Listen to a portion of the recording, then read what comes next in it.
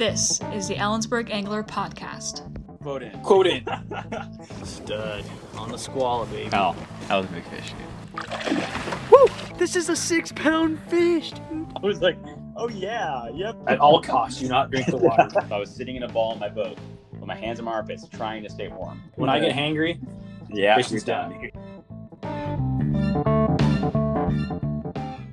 All right, folks, welcome back to the Ellensburg Angler Podcast. Kyle Wilkinson here. I'm sitting down today with my buddy Erikk Machowik. Erikk, how you doing? Doing all right. It was quite a long day today. Long and windy. Yeah, long and windy. Erikk and I went and fished a tributary of the Natchez. The Natchez is a tributary of the Yakima. We fished the Tightline River. It is a smaller river. It's pretty fast gradient, and it just fishes differently than what we normally fish on, say, the Yakima River. How would you explain what the Tightline's like? Yeah, I would say it averages maybe 30-40 feet across. Mm-hmm. And then you have that steep gradient, so pocket water is very abundant there. Mm-hmm. You're not going to see a lot of long runs. Like, I mean, we ran into a couple, but those are pretty honey holes, dime a dozen really. Yeah. So it was really fun, and we got good reports that the clarity was there. So yeah. Super windy, and we still had to deal with the wind, but I feel like we avoided most of it compared to up here in Ellensburg. Yeah, exactly. That's kind of why we went. I mean, we looked at the forecast, and you originally we wanted to float once. Yeah, I mean, twice I was not bummed, but it's been a minute since I fished the yak, so yeah, it was. But I still had a blast. I mean, creeks are so much fun. Like, it's just, you hardly see anybody else fishing, and it's just fun fishing in its purest form, really. It is, yeah. I mean, it was windy up there, but I think we avoided the worst part of it that we would have had here. Got to get out on foot. I mean, we probably walked a ways. I mean, we probably put on a few miles worth of walking the river and then walking two spots. Yeah. You definitely. My legs are a little sore today from walking around in that yeah. river, I'm gonna be my back's gonna be hurting maybe tomorrow. yeah. It was a good day, but yeah, nice little change up from you fishing the cedar.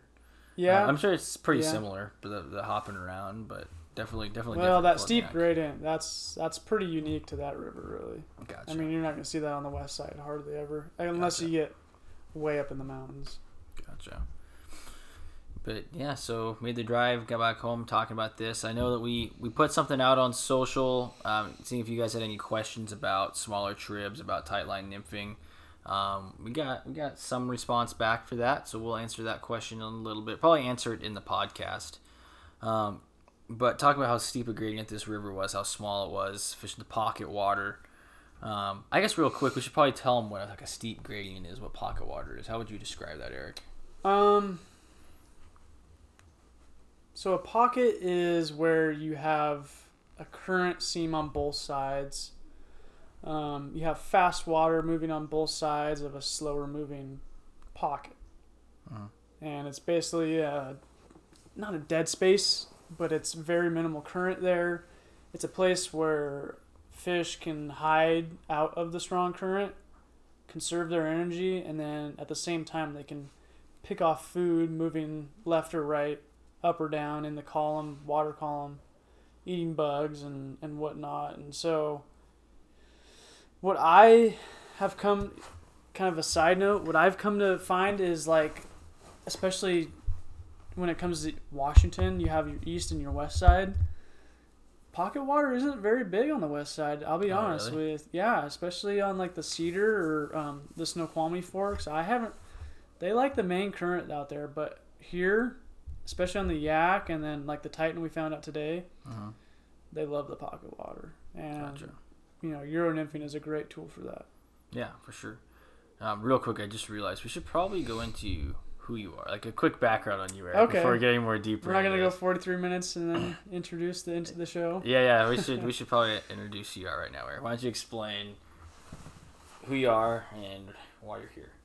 Well, I'm here because I'm just a trout bumming, fishy freak, you know. Fly fishing is my passion.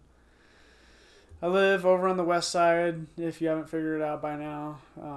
But growing up, I've always had fishing in my blood, and then went to school here in Ellensburg and met some of these guys from the crew here, and really got me going. So I kind of owe it to them, to my upbringing on fly fishing. So it's been a good run so far, and I think it's going to be, I look forward to the next, 20, 30, 40, 50, 60 years that I have to spend with these guys on the river. So Heck yeah.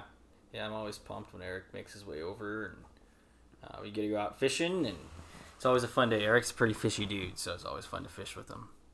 He's a lucky fisherman, that's for dang sure. We found that out in the past.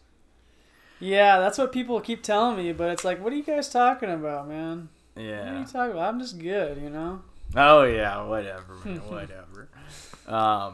But yeah, so Erikk over here fished it. I got a quick background, Erikk. So we're talking about the pocket water, steep gradient. You're basically fishing that faster stuff, stuff where there's that faster stuff where there's a current break and it slows down a lot. A place a fish can ambush, dive in and out. That's where we're finding. I mean, the biggest fish we caught was probably 14 inches. 14 When it inches. comes to trout. I mean, Yeah. we caught some nice whitefish. Well, that's a big whiteys, But for trout, anyways, I mean, they're hunting, and they need, the small fish can't stay in the big current, so Yeah. they're hunting in the pocket water, like we're talking about. So yeah, that kind of differs from the Yakima, say, or maybe even from like the Cedar, some of the other west side rivers, where we're fishing deep water, and it may have submerged structure, say submerged boulders, but it's not necessarily those boulders that are sticking out of the water that are creating those pockets. Mm-hmm. Like, of course, subsurface is creating some kind of pocket from the main current. There's some kind of like slack water it'll be like a glide. It'll look kind of smooth. Like you can even see the boulder underneath. It'll look smooth at the top of it because it's that current kind of has like a whirlpool effect, and it just kind of calms everything on top of it. Therefore, creating that glassy look to it. Yeah, exactly. And we picked up a few fish. Like the deeper stuff. In the deeper stuff, yeah. But like that last run we hit, Mm-hmm. that juicy looking run, dude, we only got like 1-2 fish out of that. Yeah. Like I was kind of surprised. Yeah, like we picked up fish at the tail end of it, where it And started then shallowing up. then you went up above it. to all those little choppy little places that like literally like the size of this my throw pillow. Yeah. Like 3 feet long, maybe. Yeah. Like 2 feet wide. Yeah, and so that's what really separates this river from, say, when we're fishing the Yakima. Because the Yakima, we're fishing deeper, we're fishing bigger runs. But on the Tightline, on some of these smaller rivers, we're fishing just tiny pockets where just any little space that the fish can get out of the main current and can hold away from. And this is applicable. Like I was telling, I hinted at it before, but like, if you go up to the Cascades on the west side, and I'm sure it's pretty similar to like the east side here, like I can maybe throw out like Menashtash Creek or something like that. But like really any creek, a lot of the popular creeks that I like are in the Skykomish Basin. But a lot of those creeks are what we like nickname them staircase creeks, because the gradient is so high. It's like it'll drop whitewater or waterfall pocket, waterfall pocket, waterfall pocket, and that's not quite as dramatic as the Titan is not quite as dramatic as that, but it's the same idea, and that's really the only place you're gonna find it, I guess, over here on the west side, and maybe that's why it's not so prevalent on the Cedar. Makes sense. And so we talked about earlier, you said probably the best way to fish that is that Tightline nymphing. I would say so, because when you think of a pocket, like I was saying, it's current on both sides, faster current on both sides, and if you even throw out a dry line, dry fly, nymph rig with an indicator, like, it's just going to get dragged out of the zone. Gotcha. It's not going to fish effectively. It's not going to get down at all. You're going to be struggling all day. And what people I have seen, they'll high stick the bobber. It's like, okay, then take the bobber off and you pretty much got a Euro rig. You know, so. Exactly. And so the Euro rig, I mean, we've talked about it before. I believe we touched on it quite a bit with Alex in our Cedar River episode, kind of towards the beginning of the podcast. If you haven't listened to it, go listen to it. Alex dropped some real good information on the Cedar and on Euro nymphing.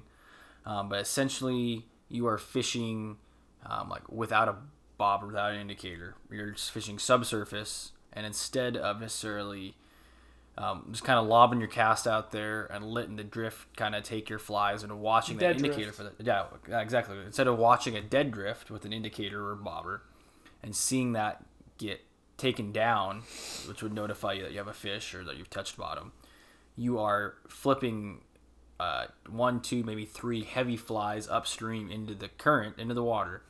And they're sinking down, and you are feeling those flies tap the bottom, or you're feeling them moving through the water column. It's a very obvious tick. I mean, when I first started doing it, which kudos to you, you're the one that kind of introduced it to me. Yeah. But when I first started doing it, and heavily doing it, I guess I should say, pretty committed for trout, targeting trout. Every little tick I was setting the hook. And, you know, that's just pulling it out of the zone way too early. So as you get more experience with it, I've come to find, like, is patience, where you make your cast, you're going along, and you feel a tick, and you got to kind of pause a second, because all you got to do if it's a fish to set the hook is flick your wrist. Yep. And with, you know, your average Euro rod being 10 foot, 10 and a half, which I use, and even 11 and a half, 11 foot, a flick of the wrist, you're moving the rod tip 3-4 feet, you know, so you're setting the hook very quickly. So if you just take a second to let the current, if it is a snag or if it is touching bottom, just let it take it, or just give it a small pop off the bottom, and you're still fishing in the zone after that, and it can really extend your drifts. Yeah, absolutely. And that just comes with feel. I mean, it could even change with what kind of bugs you're using. Yeah. And I think that's that feel is what separates Tightline nymphing, Euro nymphing from your indicator. Because the indicator, you don't feel it. You never feel the bite. I mean, there are a few times, very rare, where that fish grabs that thing and he's freaking gone, and he's like stripping line off your reel before you even notice. But that only happens when you're like looking at your buddy and your bobber, your indicator goes down. Yeah, exactly. You're paying attention. Oh yeah, I got a fish. Yeah. So you would have saw it anyways if you were paying attention, you know. Yeah. Is what we're saying. Yeah. So I mean, like, you're not ever feeling. I mean, I do have some clients that say, "Oh, I'd say you got a bite," and like, "Oh, I didn't feel it." And when we're fishing indicators, we'll say, "Yeah, you're not going to feel it because there is that slack in the system. You do have that bobber that is going down, but you're not going to feel it. You don't have that tight connection like you do when you're feeling with the Tightline rod. Yeah, it should be like feeling fishing, if that makes sense. You know what I mean? Like you feel everything either in the line, in your fingers, or in the rod. And what's crazy is that we had a few today. I think I had 1 or 2, and I think you maybe had 1 or 2 as well, where if you ever seen a fly being videotaped drifting through a hole, fish are just constantly swimming around it, trying to figure it out. And when you actually get a bite, it's finally that fit. It's that fish. That fish has seen it for 5 or 6 seconds at least, and it's finally committed to biting the fly. Well, sometimes, you know, it's happened to me before. Like I said, it happened to me 2 or 3, once or twice today. But definitely a lot in the past, where it's like that fish is looking at it, it's eyeing it up, and it's deciding if it wants to eat it, you know, or at least mouth it to see what it is. And, you know, maybe its tail will flick the line or whatever, and I'll feel that. Yeah. And set the hook, and I got a snagged fish. Yeah. And you know, that's nothing against the angler or the fish at all. It's just like, it just goes to show how sensitive those things can be. Yeah, absolutely. I bet you I pulled in like 3 or 4 fish today. Yeah, backwards. Yeah. Because I mean, you have so much. It's very noticeable how much that happens compared to indicator fishing. Yeah. So I mean, and that just goes to show that we probably are missing a few fish indicators. Think of it like if you see a fish rise or boil on your dry fly, it's just kind of him just like taking swipes at it almost. Yeah. And so, yeah, that's just something you totally miss when you aren't feeling. Yeah. So that's a pretty in-depth kind of synopsis of what the tightline nymphing is. But in this case, when you are fishing that pocket water and you have a rock creating that kind of pocket of slower water, kind of a swirly, and you have fast water on each side, you can more easily direct that tight line because you can feel it. You can put that fly right where it needs to be so that you can direct it and feel it bounce into that slower zone, as opposed to throwing your indicator, which might have a little bit of that slack in your fly line and the bobber, which can get stuck. It's in pretty much current. at will of the surface currents. Exactly. Whereas the Tightline rig, since it's heavy weight and it cuts straight through the water column, you can put it right where it needs to be without being affected as much. Right. That's pretty key, is cutting through the water column. Yeah, because you're fishing tungsten bugs at least, or very, very heavily weighted something. Usually a thinner or like a smaller profile, so it cuts through the surface. We're fishing fluorocarbon because it cuts through. Always fluorocarbon. Always fluorocarbon on a tight line and a thin diameter. What size fluoro do you fish? I don't know what size, but it's 4-pound test. 4 pounds. So that's about 5x. Kind of depending on the brand, that's about 5x. And that's straight 4-pound. There's no taper to it from what we call my cider, so it's pretty thin and it cuts right through. And I've reeled in 20-inch fish with it before, and it's a 20-inch fish, so you're gonna play it like it's a 20-inch fish. But I haven't had anything break me off due to size because of it. Yeah, exactly. And go ahead. Those back to like the length and the construction of those rods, 10 and a half, 11. You got a lot of play in those rods. Yeah, so exactly. Keeping the tension isn't an issue. Yeah. You can fight big fish. I bet you could take. Well, it might sound crazy at first, but you could probably take a 10-foot 3-weight, 10.5-foot 3-weight, 10.5-foot 4-weight to Rocky Ford, and be okay. Yeah, I mean, that's what I fish if you get into fish. Yeah. I mean, I think that honestly, you could probably fish with that 10.5, 11-foot rod. You could probably fish a lighter tippet than you would say with a 9-foot 5-weight, because you have that extra foot to play. Yeah. Like, totally agree. I've fished like 6x, 7x like one time. I kept snapping out fish. So I'm thinking, what if I put it on my 10-foot 4-weight? Because I have that extra play, and so I'm not putting as much stress right on that line. I suppose. If you do happen to try and cross their eyes, like, you have much more cushion with a longer rod like that. Exactly. So that just kind of goes to talk about like our rigs and how we're using that thinner diameter, get it down deep. Fluoro cuts through. Heavy nymphs direct you right to where you want to put your flies in the water column, so that you kind of set yourself up for a good tight line drift. So how do you go about, like, say you've got this run now and you got your Euro set up, and let's think of like that. I'm trying to think of a good hole. Let's think of like the holes like right below the bridge today.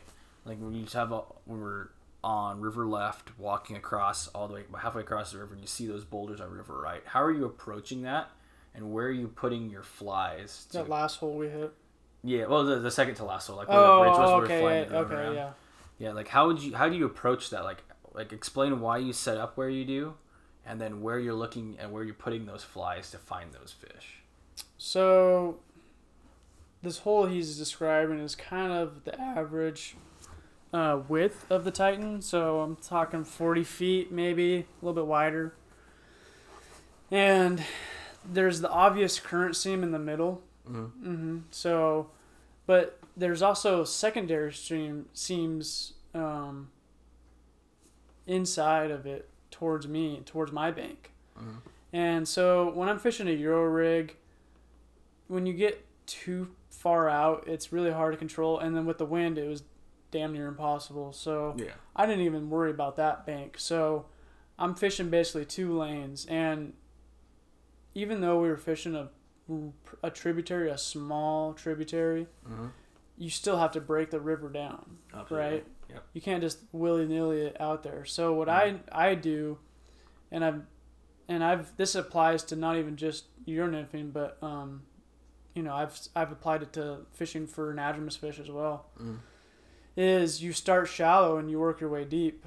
Well, my theory is that if you fish, like, let's say there was a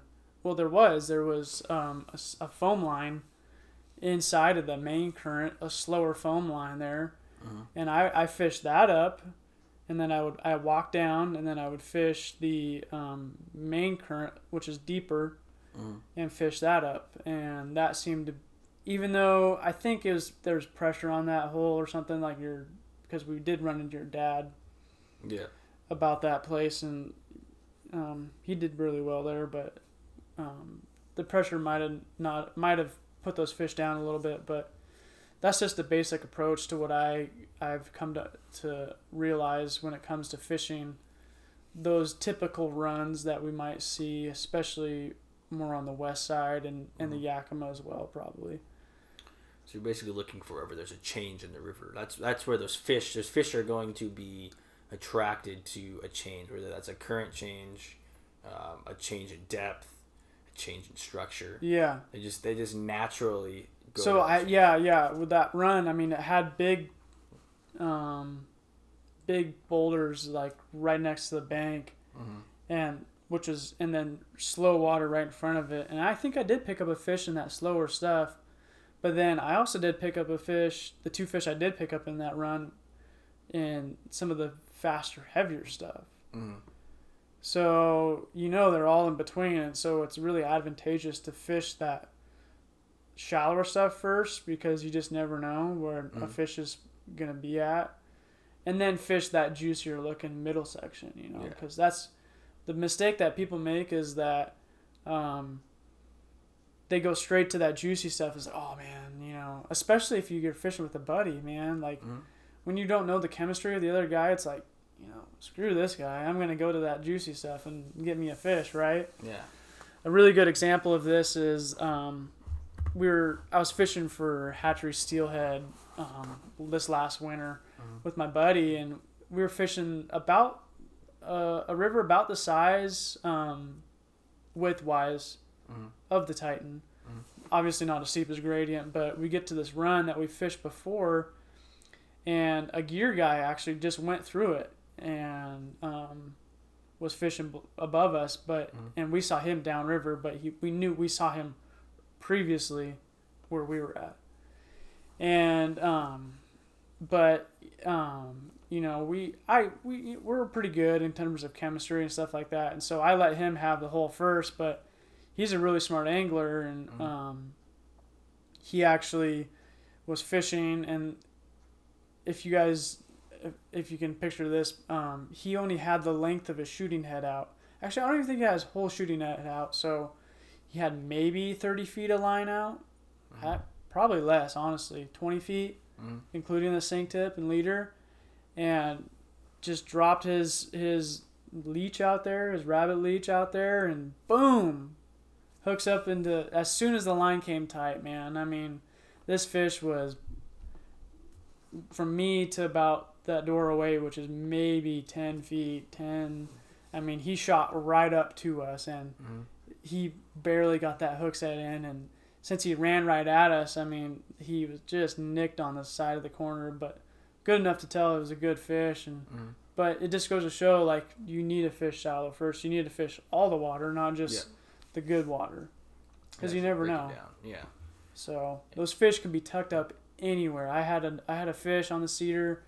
I was swinging. I had this leech, and I was going up to a run that I knew really well, and it had this nice looking, slightly choppy walking speed water, but for some reason, like, I was like, man, I should probably fish this really shallow, maybe 6 inches of water, a foot of water, choppy stuff, and I toss it out there, let it swing across, and boom, nice 15-inch rainbow just sitting right there, like a good fish, not a dinker, So my approach is just fish the whole river, especially if you have time. Yeah. If you're rushed, sure, just fish the good stuff. But Yeah, and especially like on the Titan, it is that high gradient. It's pretty shallow, a lot of structure. I think that helps you learn like what to look for. Like on a river that's big like the Yakima. Now say like when it's 800 CFS, you can see like, okay, this is where the drop off is. This is where some boulders are. When we're at 3,300 CFS like we're at right now, you don't see that.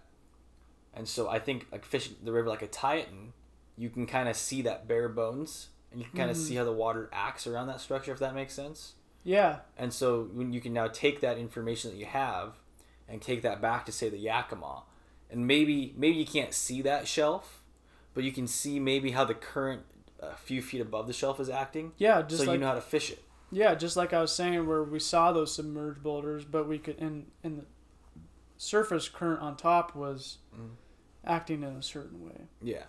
So I knew where to put my flies, and like I knew where the trough was between the bank and the boulder, and picked up a few fish. Yeah, and I think that's a big takeaway from fishing these smaller tributaries is it gets you to look at water differently, and it kind of gets you these different experiences that you can put back to use when you go somewhere else, or say when I go back to the Yakima, or when you go back to the Cedar, you can take that information and just kind of use that knowledge however it applies to any fly fishing situation that you might encounter. Yeah, knowledge is power for sure. Exactly. So kind of finishing up real quick on the whole Tightline thing. When we're fishing that thin diameter heavy flies, getting it in there, getting into those zones you're talking about, we're feeling the bite, we're feeling a stop on the line, we're maybe seeing our sighter, which is that bright piece of line straighten out. We're setting the hook, either going to be bottom, but a lot of times it's going to be that fish, because that tick, you can feel that certain like spongy tick. We're getting them in, and then it just seems to be more productive. Like when you're in a situation where tightline fishing is like conducive, like it works, like it really works. Yeah. And it seems like you're way more effective than with the bobber. And I think it's because you can feel it, right, as opposed to watching a bobber. Well, maybe we should talk about how we kind of adapted with the wind today. Yeah, so you're talking about the whole like the hand thing, kind of. The hand thing, and then to kind of go back on our message, we put a bobber on. Yes, well, did. At least I did, because when you're fishing a Euro rod or Euro rig, it's very susceptible to wind. I mean, even the slightest breeze might throw you off. I mean, you really have to try and get it down. Mm-hmm. So, and when I was fishing, at least, I threw a bobber on because you don't have to worry about what's going on above the water when you're fishing the bobber. So, it really helped, and got a few fish actually that way. Yeah, absolutely. But you pulled out of that one hole. You pulled a lot of fish. My dad walked up on it. Yeah. You pulled a lot of that on the bobber. Yeah. And that's just because that corner was so breezy, and if you were just to tight line it and high stick it like that, I mean, you could tell with the bow in my cider, like my flies were getting pulled up and out of the zone. Yep. And even if you had gotten a bite, you wouldn't be able to feel it. You may have seen your line like straighten out, but I mean that's only if the fish turned and ran. Yeah, exactly. Or even if it did that, there was so much wind that it probably wouldn't have even registered on the line. So it's right, that fish could have. I mean, they have videos of fish just actually biting the fly for about 5 or 6 seconds, just mawing it, and then the angler finally sets the hook. Yeah. So it's like you would never know unless you had to have a bobber in that situation, because you couldn't actually. And that's just compromising. I mean, that's not ideal, obviously. It's good to have that trick up your sleeve. It is, yeah. If you go Euro it's just nymphing, the little things, yeah. Yeah, if you go Euro nymphing, always have indicators. You're going to be frustrated. Yeah. You need to be more adaptable. You can't just be like, I'm going to do so just this. In that instance with the wind, it helped me cut that wind out of the equation, or at least minimize it. But in other instances, if I'm fishing a pretty deep hole, big buckets and stuff like that, where, let's say, I can only get so far out with a Euro rod, and before losing a lot of control and a lot of feel, then I'll put on an indicator run it all the way up to my tippet ring, and just dead drift it like a traditional setup. Yeah. And that works really well. And if you set up your Euro rod, or at least your leader system with a split yoke, where you have about a 6-inch tag, and then you do a triple surgeons down to a smaller nymph, that can be really effective on the bobber, I found, versus just tying it to, I mean, it worked both ways today, but if fish are a little bit more picky, that gives the bugs more movement and more ability to act more natural. Yeah, for sure. Yeah, and so that was your kind of compromise in the wind. And then this is kind of funny about what you're gonna say, but like this is something that Kyle turned me on to Euro nymphing about 2 summers ago. Yeah, 2 summers, I think. And I was just like, oh my God, where's this been all my life, you know, basically, because you reeled in some nice fish, and it was like back to back to back to back, and I'm over here shrugging my shoulders. I had a broken rod at the time too, and I was just like, gosh, man, I'm gonna buy one. Yeah. But and then I watched a couple of videos, you know, I did it here and there, but for the most part, I didn't know what I was doing. You know, exactly. I'm out there on the middle fork of the Snoqualmie, like, is this how you do it? You know? Yeah. Trying to cast. I'm trying to go back and forth, create some line speed, and it's just like I'm getting tangled. It's not working. Yeah. But I have like just, I guess it was interesting because I didn't think much about it, but I guess I do kind of have like my own style. Yeah, absolutely. I mean, when we went out that day, I think you tried the Euro rod a few times, and I showed you kind of what I did, and you kind of took that and and kind of adapted your own thing to it. Like I didn't teach you much. Like you. It's a style of fishing, I think, that maybe doesn't require as much, like, a lot of casting and a lot of stuff to be careful of. It's like something you can teach yourself. Yeah. Pretty. I mean, it's tightline nymphing. It's not much. I mean, the names and the techniques in the tightline. Exactly. And so, how I used to do it is different than how you do it. Like how I originally showed you, you've taken that and adapted to something totally different, and that I think is more effective. So what I was doing to start out today is I have a 10-foot 4-weight.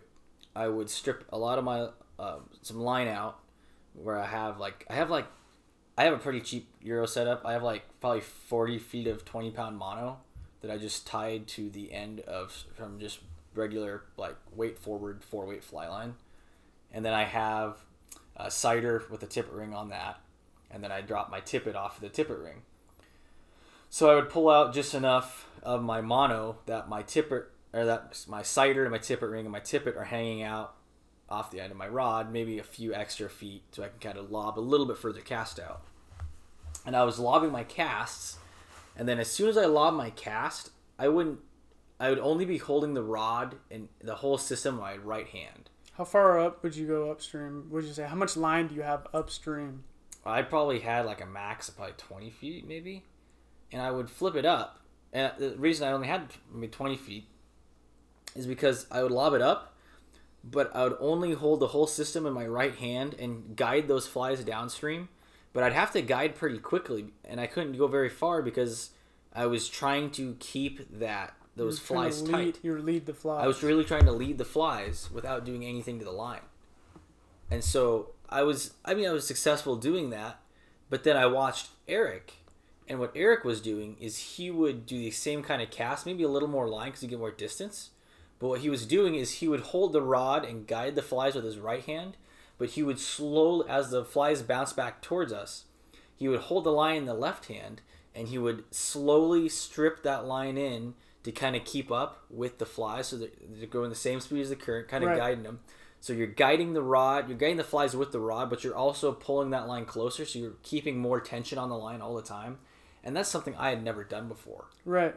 And I think I adopted that from you today because I think that's super cool, and it helps you to get those further casts. Gets the further cast, it gets those flies down, and you're in the zone sooner because there's less tension initially. Yes. And that's the big thing, really. Yeah, there's less like tension initially. It lets them dead drift down. Yeah, but then the water column. But then it kind of does the reverse effect where now I can have tension more effectively throughout the drift. Yeah. So now that I've let them sink, now I'm pulling it tight, and as I'm pulling it tight, I can feel that tension on the flies in the water. Whereas sooner.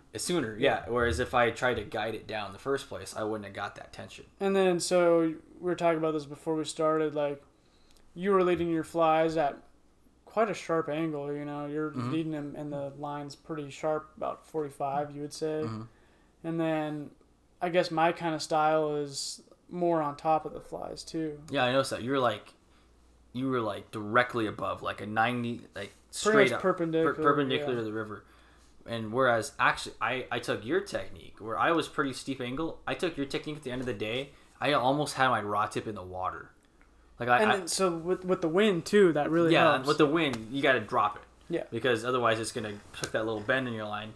No matter what technique you're using, if you're pulling that line or not, it's still going to grab it and put that bend in. But what I was doing, dropping that rod tip, using my right hand to guide the flies with the rod, but also using my left hand to pull the line to keep it tight, and dropping that low rod tip so I could feel those flies kind of taking the bottom, but that tension on the flies, but also keeping the system out of the wind so that it wouldn't get caught up. And if you guys haven't figured it out, I mean, your nymphing is difficult in the wind. Yeah. I don't care who you are. It can be frustrating at times, so just be prepared. Keep that in mind. Like, it's not a one trick. It's not like you can do anything with it, and you can cover all your bases. Like, this is very technical, and it's not a can't do everything with it is all. That's all I'm saying. I mean, it's great. I mean, it's a wonderful tool. Yeah, it's like trying. And I catch a lot of fish on it. You catch a lot of fish on it. Like, it's a numbers game, and it used to have a bad rap for just catching small fish, but we've both caught nice fish on it. Oh yeah, for sure. I mean, we use it up at Rocky Ford, like you kind of mentioned earlier. Like, you can catch nice fish, you're nymphing. Yeah. Yeah, it's kind of like a professional golfer. Like, he's not going to do everything with one club. Yeah. You're going to have Euro nymphing should be one of your clubs, but you should also know how to fish with that indicator. You should know when to fish with that indicator. You should know when to fish your tightline nymphing. You should know when to fish a dry dropper. Right. You should know when to fish 2 dries. You should know when to fish 2 nymphs with like 2 tungsten shot. Like, it's one of your golf clubs. Like, you're not going to use that golf club for everything. But just keep in mind, you're not going to be carrying around your golf clubs like that on the river. Correct, yeah. And so that's another system or thing too, is like my 10-foot 4-weight, I have done all those other things on that rod. Yeah, so for it's sure. Like, you don't just buy a Euro rod and be like, I'm just Euro fishing. Yeah, and that's one thing I want to change is, like, all I have on my line, or my reel is just it's a dedicated Euro nymphing line, but I don't use it. Mm-hmm. I just use this. I bought a leader. I think it's 25 feet plus the cider, from Tactical Fly Fishers, and really that's all I have out of the tip of my rod 99.99% of the time. Yeah. And I'm kind of late to the game, but I just came across this product from Rio, I think, and I think Cortland makes them too, but they're called Euro shorts or something like that. Okay. And if you have, let's say I have my rod, and it's a 10-foot 3-weight, so I have a 3-weight line, weight forward floating line on it. Uh-huh. I can put this shorty on, and it's the same diameter as a traditional. Okay. But it's short, obviously, and then you put your cider to that, and really that's all you need. And you really actually don't even need the shorty or whatever, because your leader is really the only thing that's out there. Yeah, absolutely. So that's I might invest in that, because there's been multiple times, like especially on some tributaries to the Yakima, where nymphing is really good, and then you see some risers and you want to throw a dry, and let's say you got a streamer rod and your Euro rod, Well, the streamer rod is too heavy for some delicate dry fly presentation, and you have a 10-foot 3-weight, and what better would be for a dry fly presentation? Exactly. You swap out your leader real quick, tie on some appropriate flies, and you're good to go. Yep. Exactly. So or maybe you're in the backcountry or something, and you're not going to carry 3 rods with you, 5 miles. Yeah. Having one rod, but a setup to do all those things. And I've also found that when I'm learning how to do something for the first time, and I'm fishing the Yakima, for example, if I bring 2 rods, I'm gonna go with the rod that I'm most confident, or the setup I'm most confident in 80% of the time, and I'm not gonna learn that new setup. So let's say you're a dedicated indicator guy, and you're always fishing a double nymph rig under an indicator all the time, and that's your go-to, and you've just picked up a Euro rod and you're trying to learn that. Well, if you're having a frustrating day on that Euro rod, you're gonna go back to that 9-foot 5-weight with an indicator. Yeah. So bringing just the Euro rod will force you to learn that technique. Exactly. And that was key, especially like when I started getting into sustained anchor casting or Skagit casting from the spey world. I would always want to bring my single hand spey or my overhand rod, my 9-foot 5-weight.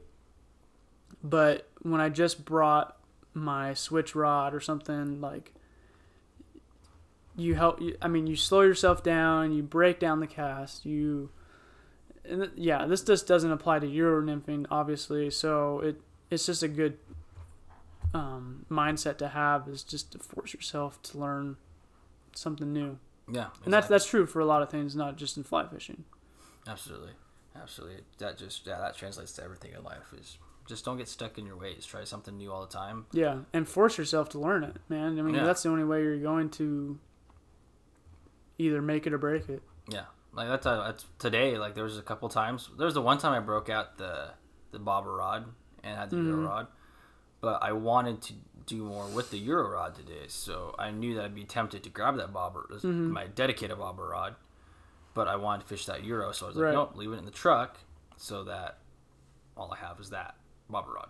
I want to make so all I have is a Euro rod. I want to make the most of the Euro fishing today, or the Tightline fishing. Yeah, and especially, I mean, for me too, I had that mindset where, okay, this is a new river. I want to fish a dry dropper. Like I had that chubby on with I don't even know what I had on the dropper, but I wasn't getting any love on that, and I was getting pretty frustrated. So it's like, this is a new river. It's not going to be the last time I fish it. So let's just find some fish, have fun, fish with my friends. It's a good day. That's my mindset for today. Yeah. I'm only going to bring that rod, it's going to be a great time. Absolutely. Well, I know that this is all pretty. It's a pretty technical podcast. A lot of the stuff we're talking about.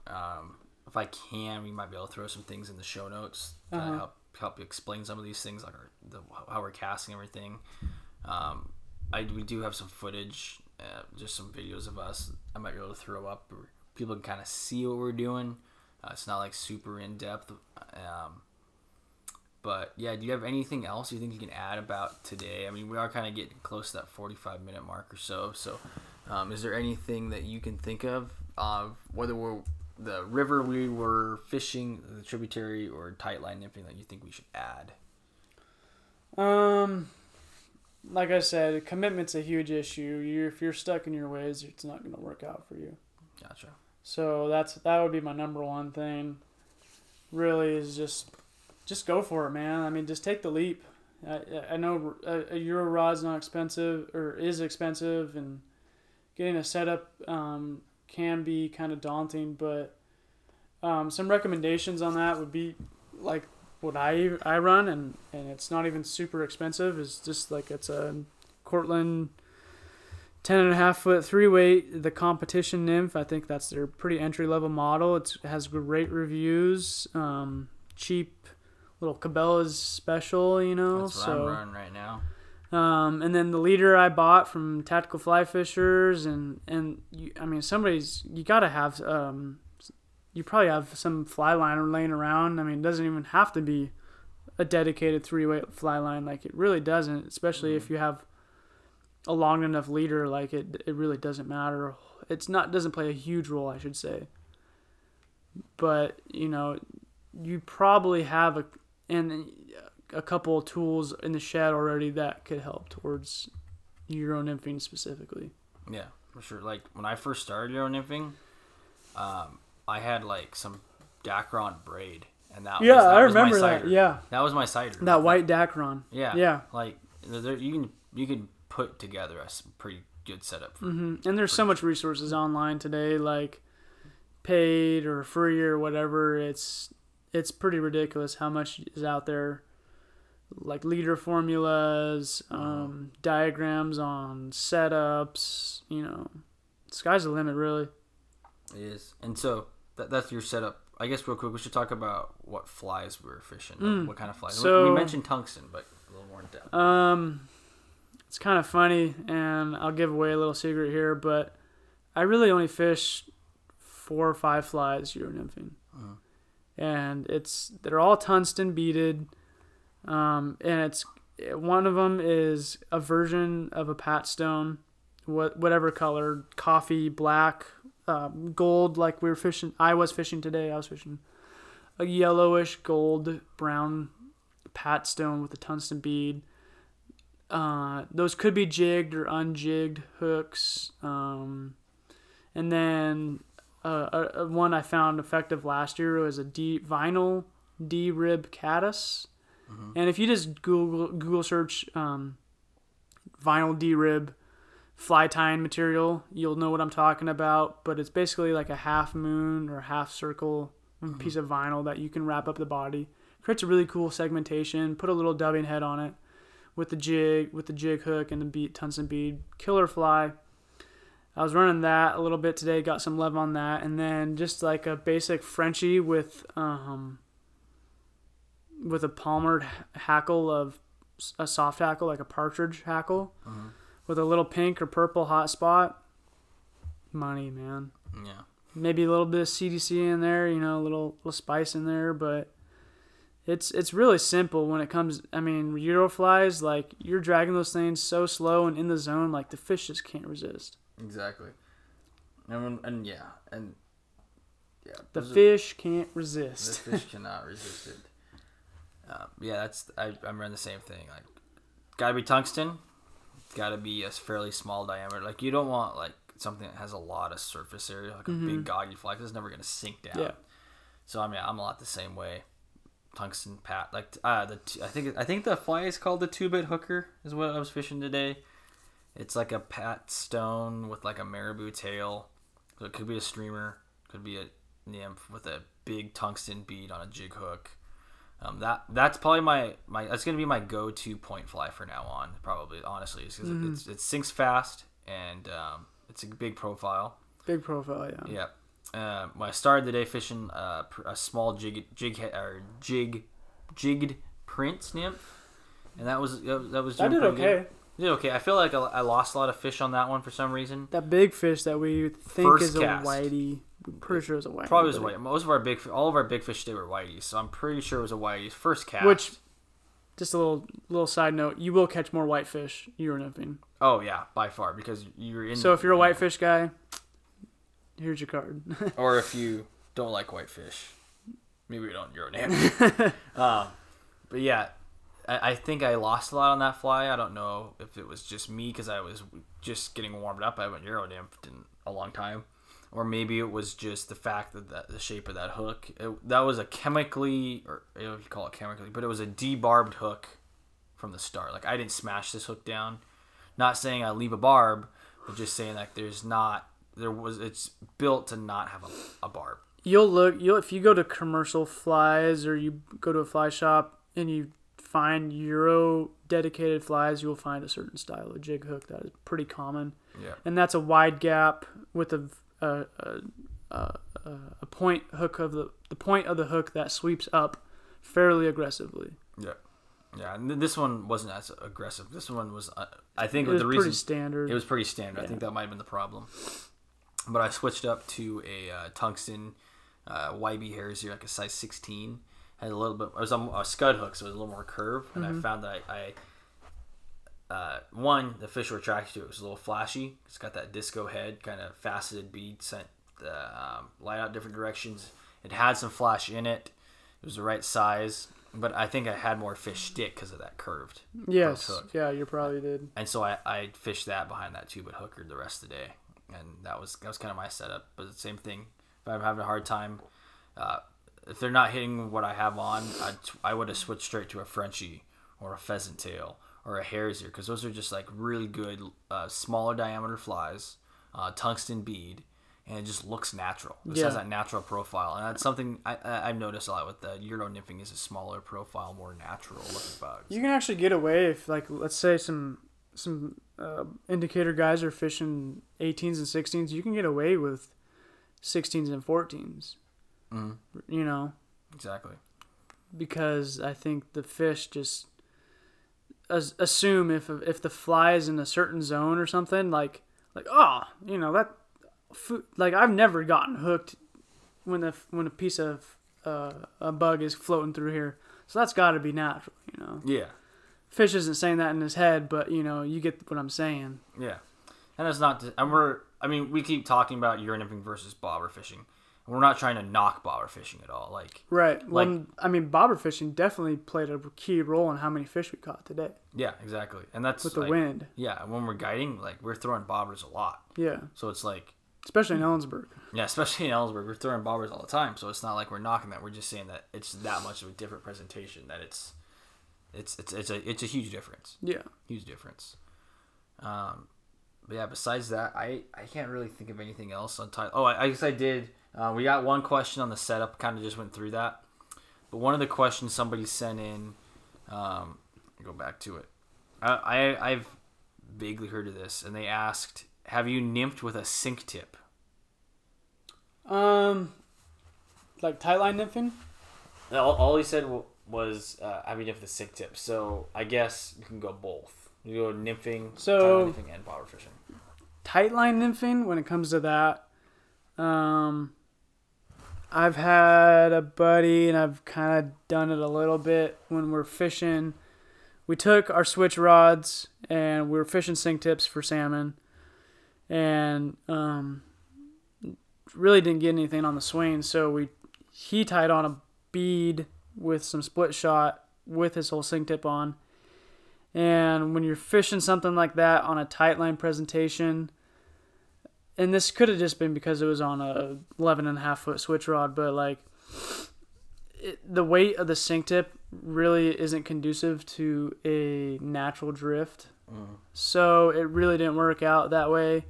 But on the other hand, if you are not running an indicator, and let's say you got, I don't know why you'd be fishing nymphs with a sink tip on, but let's say you had a streamer on and you wanted to switch to a nymph. Well, you could treat those nymphs like streamers, like we did. Had a couple fish today, We just let it drag. Like, let's say we're done, we're tight lining, we're high sticking, and then we're done with the drift. And then there's been a couple times where we just let the drift go, and on the hang down, on the dangle, and boom, little fish was on it. So I caught my biggest whitey today. It was on the hang down. Yeah, so it happens all the time. But if you were to want to tightline nymph, a sink tip is for streamer fishing. That's pretty much my take. Streamer fishing, or if you're dragging some small nymphs through, it doesn't have a place in tightline nymphing. It's just really hard. It's not. You just don't switch. You don't see people doing it with a sink tip on. Yeah, and this person mentioned they've heard of it, and I've heard of it being done, but I just think it's very difficult. I have heard of it, but I haven't heard of it as a go-to approach. It's always let's try this real quick. Switch it up super quick. We don't really have a lot of time to switch up to take the sink tip off. Let's just go. Yeah, and that can be done. Yeah, you just have to be a little more careful. Yeah, you do everything. Yeah. how you set everything Totally. up. And then that kind of bridges the gap. That kind of, I guess, goes into the realm of swinging, like wet flies. Yes. Yes. Wet flies versus the streamer. That's a good point. That's a good point because what I could see somebody doing here, and then maybe this is where this person was going, is they're swinging a soft tackle, and on a sink tip, and let's say the action is dead. You got nothing, but you don't want to leave the run so quickly. So and then you only brought one rod. So instead of taking your sink tip off and walking away from the hole completely, like let's say you cut the soft tackle off and put a heavy tungsten bead on there, I could see that happening. Yeah. For sure. Yeah, totally. That might work in a pinch. I mean, just flipping it out there and just... I personally haven't had a whole lot of experience with it just because I just haven't done it, Gotcha. I haven't had the need to. I haven't been in that scenario, let's say. It's one of those things. It's like maybe, but I could see it being done in a pinch for sure. Yeah, maybe it's one of those things you just try sometimes. It's Yeah. Like, how does this work? Because you never know. You never know when you're gonna need. It's all about maximizing your time on the water. Yeah, exactly. And in that case, that would be the efficient thing to do, really. Yep. Well, cool. That's pretty much everything from today. Kind of wanted to cover, kind of wrap this thing up. One thing that's kind of funny. I'm playing with my wedding band right now. It's kind of Your third one? With my third one, yeah. We were in the river today, and I was walking, and I lost my wedding band. Luckily, it's just my silicone band that I wear when I'm outdoors. But yeah, I lost that in the river. That was kind of funny. Flew the drone. Pitching me crap. Yeah, pitched a lot of crap. But yeah, that's pretty much our day. Our Tightline Nymphing, fishing tributaries. Should probably wrap this thing up. I know I've been watching Erikk rub his eyes, and we've both been yawning when the other person isn't talking, so we should probably wrap it up. So, just real quick, wanted to touch on the winners of our Onyx membership giveaway. We gave 3 of those away to folks this past week for commenting and leaving us a review on Apple Podcasts. We'll probably do another one of those in the future here, and so we just want to let you guys know to stay tuned for that if you want to win that 1-year Onyx membership for whatever state you want to use that in. Keegan and I know Erikk uses Onyx all the time, so it's a super great tool to let you know where you're at, to let you know maybe different fishing or hunting opportunities. Used it today? Yeah, we used it today on the river. Super great tool. Stay tuned for that. We appreciate Onyx giving us the opportunity to give away some of these memberships. We also want to make sure that you guys know where you can find us. I mean, you're listening to us wherever you're listening to podcasts. We're on a lot of the main ones. We're on Apple Podcasts. We're on Spotify. We're on Google Podcasts. So pretty much wherever you find us. If you can, please leave us a rating and review. We really appreciate it. We're seeing a few more ratings and reviews coming in, and that really helps us to know that you guys like what we're putting out. We also like the feedback you give us on social media. We're on Instagram, Ellensburg Angler, Facebook, Ellensburg Angler. We're on Twitter, @eberg_angler. We're also on YouTube. We put up a fishing report about once a week or so. And you can subscribe to us there and hit the notification bell so that you get notified whenever we upload a video. Did I say Facebook already? I might have said Facebook. I don't know. It's getting pretty late. Getting kind of tired, but we're on Facebook too as Ellensburg Angler. So yeah, that's all of our platforms. I'll try to find some information from today, put it in the show notes because it was a pretty technical episode. Erikk and I'll probably touch back on this again in the future. Yeah. When we're not quite so tired and drained from a day outside. If you have any questions, you can always reach out to me on Instagram. Yeah, plug yourself. Or what's your Instagram email, handle? or I'm on Facebook too. So. What's your Instagram? What's your handle? So in the show notes, you'll probably have my full name in there, but just for my Instagram handle, it's ER_Machowick. So that would be, ER_MACHOWEK. Yeah, and Erikk, and then find me on Facebook or email or whatever your heart desires. So I'm always open for questions. Yeah, Erick's got a lot of knowledge. Fishes the cedar a lot. I know quite a bit of our audience is from that area. I know a lot of our audience listens to the Cedar, or fishes the Cedar, and I'm sure they'd appreciate some of the content you share, and might ask you some questions. So we appreciate everybody for listening. We're probably gonna get ready to go to bed, and catch you on the next episode. Thanks for having me. Yeah, thank you, man.